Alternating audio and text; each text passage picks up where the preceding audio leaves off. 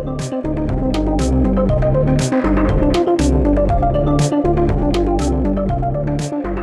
to the First Impressions Podcast, the official podcast of the Forum of Incident Response and Security Teams. Every month, Chris John Riley and myself, Martin McKay, share informal conversations with security professionals from around the globe. The opinions expressed in this podcast are those of the speakers alone, and any sarcasm you hear is purely intentional. For more information on FIRST or this podcast, please check out first.org.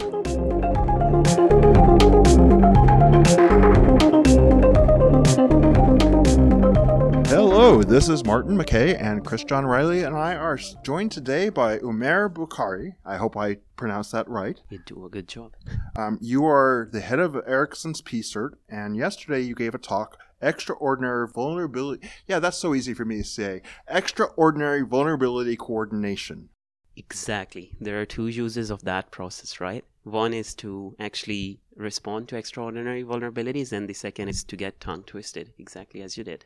Well, and let's start off there and let's talk about what do you mean by extraordinary? I mean, you gave examples of Log4j yesterday, but how does that differ from an ordinary vulnerability coordination process? Yeah, right. I think that's a good question, because if you look at it, almost every organization have a vulnerability coordination process, vulnerability response process, but those processes are usually made to cater for the vulnerabilities as they happen in the day-to-day activities, respond to them, let's say, mostly 5 to 10 products, let's say 20 products from your portfolio might be affected. So the amount of effort that you need to put is somewhat restricted, and you can control it with a certain amount of people. But when we go towards the extraordinary concept, it's much more about the likes of Log4Shell, as you just mentioned, where the response might be for hundreds of products, which you might not even know. And then you have to act very, very quickly. So the amount of work that needs to be done is huge, and it needs to be done very, very quickly. And there might be a need for expedited timelines. So all of these pressure put on is what we call an extraordinary vulnerability. So it's just a level higher than the usual vulnerability process. All of this makes sense, but I guess the question is, at what point do you know that you need to jump into that process, right? It's very tricky. You get the information about a vulnerability, you think, sure, standard process, and then suddenly you realize at a certain point, actually, we're going to need to bring in the big guns. This is exactly the right question. And I think this is the first thing. The part of the process, there are two things that we define in there. And the most important steps as we see it are the entry criteria and the exit criteria, because exactly, you need to know when do you do that. And as part of the process, how we have conceptualized it, you do the rating of the vulnerability, of course, within your organization. And here, when I say the severity rating, I don't mean the severity rating directly from the vendor or the open source component itself, but how does it impact your portfolio, your own rating from your PSIRT or your development organization. And on top of that, you need to pass 2 or 3 criteria. That could be a little bit different for each organization, but that really includes, for example, the impact, as I said, is huge. It's hundreds of products in your portfolio that are impacted, or it could be that many customers are starting to ask for it. You don't really start it right away, right? You did the check today and you saw, okay, it is impacting 50 or 60 products in my portfolio, but maybe it's not at the right level that we should do all this big effort, because that's a point we have to always realize. It's a heavy and a costly process, so it has to be a conscious decision that we will go in this direction. But let's say 3 days pass and now hundreds of your customers are starting to ask about it. It means that there is attention on this process, on this vulnerability, and we really will have to attend to it. And to attend to it in next 4 to 5 days in a good way, this is where this process comes in, and it will cross that entry criteria. And we have also introduced the concept of a mandated decision maker. It could be the CISO in your organization, your Chief Information Security Officer. In case of us, it's the Chief Product Security Officer who is mandated. We propose the start of this process towards the decision maker, and then a collective decision is made to go for it. Well, a large part of what you pointed out with the EVCCCC process, which is a joke, you can get into that in a second. Yeah. But is that this is a process that instead of being internal to the engineering team or internal to the IT and security team, it's a process that involves the entire company because from the CEO on down? Absolutely. Yeah. So EVCCC, as you said, that's a good point. So we started EVC is just a short for Extraordinary Vulnerability Coordination, which is a tongue twister of its own. So we started to go with the abbreviation EVC. Then we were looking for also an abbreviation for what is the command center that runs it. So it became Extraordinary Vulnerability Coordination Command Center, EVCCC. But decided to drop one of the C's at least to make it a little bit easier. But you're right. This is exactly the reason why we are trying to separate this process, because in usual vulnerability response, it will be, let's say, 3 development teams, 5 development teams that are involved. In this case, it might be all of the development teams that you might have in your portfolio who are involved. There are 3 main verticals, as we call it, for the process to work. The first one is the chairperson, a mandated chairperson to lead this coordination, whose calls are then accepted by everyone in the company when the process is running. The second body, as we call it, is the decision-making body. We call it the core group. And this is where we say that all the necessary stakeholders from the company need to be represented. Be it the leaders of your development teams, security heads, your enterprise security, even because of cloud portfolio, your security heads near the customer, marketing and communication departments, legal, sales, all of these have to be on a core team who makes the decision collectively. Because if we don't do that in this sort of a situation when the panic hits and you need to respond very quickly, it might be that people are making different decisions in different corners of the company, and that might become a problem. So we want all the decisions coming from this core group and all of the stakeholders represented there. So the decisions are common. Some of this started with the WannaCry vulnerability, where suddenly it's something that is affecting everyone. It's affecting the entire environment, and everybody's panicking. And I think that's actually what we're seeing now is that this is going to be becoming an increasingly common problem as vulnerabilities are found that affect large swaths of the internet. I think this is something people have to be including into their incident response process, because that level of request from customers is going to become more and more common as time goes by. Absolutely, and that's exactly the reason we have to pull off a massive amount of work, and that's the amount of work that no PSIRT team or no development team or any decision maker can do it on its own. So we need to pull in resources from all of our company, and we need to ensure that there is a process that makes it run coherently. And that's what we are proposing. There are 8 basically what we call them execution functions within the extraordinary vulnerability coordination process that we are proposing. So we can take care of all such things like the vulnerability remediation stream, impact analysis, keeping up with the situational picture, or even managing the stakeholders. These are all execution functions within the process to make sure that we are working on these in parallel and can deliver in a very short period of time.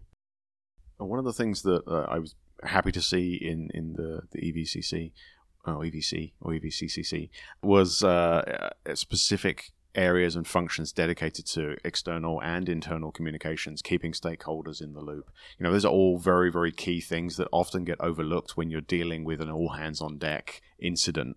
Everyone's just concentrated on, let's get this patch now, let's get this fixed, let's get this rolled out. And people... sometimes, you know, you get the call from your VP, is like, where are we at? And the answer is, I have no idea. We have 100 developers working on this right now. It's going to take me 3 hours to get you an update, and you have to interrupt everyone's process. So it's great to see that. Do you see other companies including that kind of thing in their processes, or is this very much a gap? I think, if you like it or not, every company is doing that, either consciously or unconsciously, right? Because the VPs are asking those questions for a reason. They are answerable elsewhere. So that information has to be provided. This was a gap for us, and I think commonly in the industry that we saw. And the adverse effect that comes from it is onto the operational teams, right? When you have to provide the situational awareness about this very often, it's the same team that's trying to actually pull off the other work of remediation and actually knowing it. Every minute that they spend on getting that situational picture update together for any of the stakeholder is time away from the actual work. That's why we decided that this really has to be a function of its own that runs in parallel, collects the information from all different stakeholders and functions, and put it together for whoever needs it. I just would posit that prior to WannaCry and Log4Shell, that in a lot of cases, the incident response process for this would be the head of engineering saying, we accept the risk, and the CEO, the customers having no visibility into it. But now we've hit a different stage where, hey, the next Log4Shell comes up. Everybody knows within hours that this is a concern. You can't sweep it under the rug. You have to tell the CEO, you have to tell everyone that you're responding to it and dealing with it. And this is one of the most important parts. This is really the most important part, because not just internally, you have to go out to your customers. And one of the things that really I think everyone saw with the Log4Shell, for example, is incomplete information and very continuously changing situation. But you have the pressure to go out with what level are you at with your investigation and all such things. And if you're not coordinated, the strength of this process is really that we are bringing all the decision makers to the same core team to make a common decision, because it's very easy that it starts happening that communication departments under pressure, they might just start going out with some sort of messages that we are going to deliver on XYZ timeline, which might not be practical at all in the end. So the engineering and communication and all the rest of the parts need to work together. That's absolutely essential. And we cannot just have days or weeks before we need to do that. It might be hours or minutes before we need to have a response. I mean, I think what's interesting about Log4Shell as an example, and it's something that I think it's very easy for me to say, Log4Shell, say it 3 times into a mirror. But it's something that I think will be repeated again, sadly, as with everything. It's very much a case of you're trying to patch product vulnerabilities due to issues with underlying libraries. While you're doing that, there's another area of your organization who's trying to do the flip side, which is patch other people's software that you rely on. And no enterprise runs software that they write from scratch. Everyone uses third-party software in one way, shape, or form. So you have not only products, but you also have internal systems that you develop that may use the library. You have external third parties. You're using SaaS products. There's this panic from various areas of the organization, and even the EVCC process is one work stream amongst 3 or 4 work streams where you're part of the overall response. Yeah, exactly. And there is a function, execution function within the process that we called a liaison function. And the reason for having that is exactly this. Let's hook into all those other processes that are also running, have a representative from those processes in this process, and maybe have someone from who is aware with the work going on in EVC onto those forums, so we can stay in sync. And I think you also left a very important point also there. Like when this happens, things need to start up pretty quickly, and having a process is not just enough. We really need to make sure that this is rehearsed, this is understood within all the bigger organization, and not the security teams only, or only your PSIRT or CSIRT. Your engineering staff, your marketing and communication, sales, your decision makers even, they need to be aware of it. You need to have done some practice runs of this with them, so it makes it predictable for everyone what role are they going to fall into, and it makes it also predictable for the decision makers. What are we going to ask them to do in this sort of a situation is exactly what we are trying to pull off with the entry and exit criteria. Really what you're describing with the VCC is a very mature incident response program, and getting the executives involved. If I'm somebody who is at a smaller company or has a process that we can do with day-to-day incident and vulnerability response, how do we start looking at EVCC and other programs to develop that at that level? You can't just make that jump. You've got to build years of how to put it, persuasion into the process. Yeah, this is exactly, I think, what we are trying to do, exactly as you said. There might be an incident response process, and a lot of inspiration we have taken in this process is from incident response processes, because I have to say they are more mature. Incident response has been going on for a while, but when it comes to vulnerabilities, there are certain differences and distinctions, and that's what we are just trying to cater for in this process. And what we are trying to do is to utilize as many existing processes within the organization as possible. So this is the top layer, coordination layer, and then it hooks into the organization's existing processes to run those things as much as possible. So the process, it looks very intricate. There's a lot of moving parts here. There's a lot of different teams involved. It's obviously a large expense. How do you get the buy-in from execs to create that process, knowing the expense? And also, how do you set the criteria to say, okay, we're done now, we're finished, we can move out of this process? Yeah, I think that's great. Having a clear entry and exit criteria is what makes it easier for the decision makers, as I said, to know when we are starting. And for exit criteria, what we have gone with is a little bit interesting approach. There, what we are proposing is that we should have an ambition level approach, so it can continue as long as you want.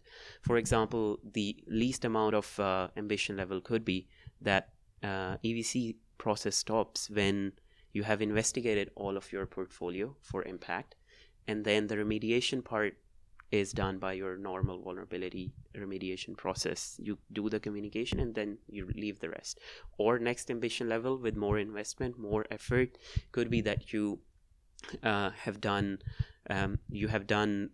the security advisories for all of your products. That's when you stop. Or there could also be an extreme level of ambition where you only stop when all of your products in your customers have been patched. So this is what gives the ambition level and the decision-making power to the decision makers to choose where is it that we want to stop, and then hand over the process to the existing processes within the company for vulnerability management.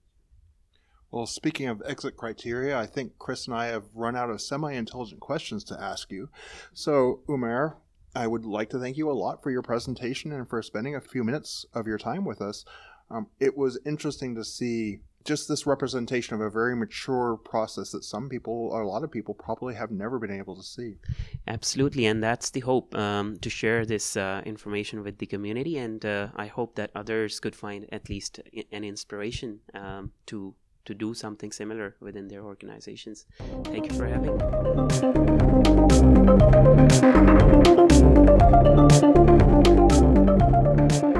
Thank you for listening to the First Impressions podcast, and thanks to this week's guest. You can find Chris John Riley on Twitter at Chris John Riley, all one word. You can find me, Martin McKay, on Twitter at MCKEAY, and you can find the FIRST organization at first.org, FIRSTDOT.org. You can also find more information about FIRST and the First Impressions podcast at first.org. Thanks again for listening.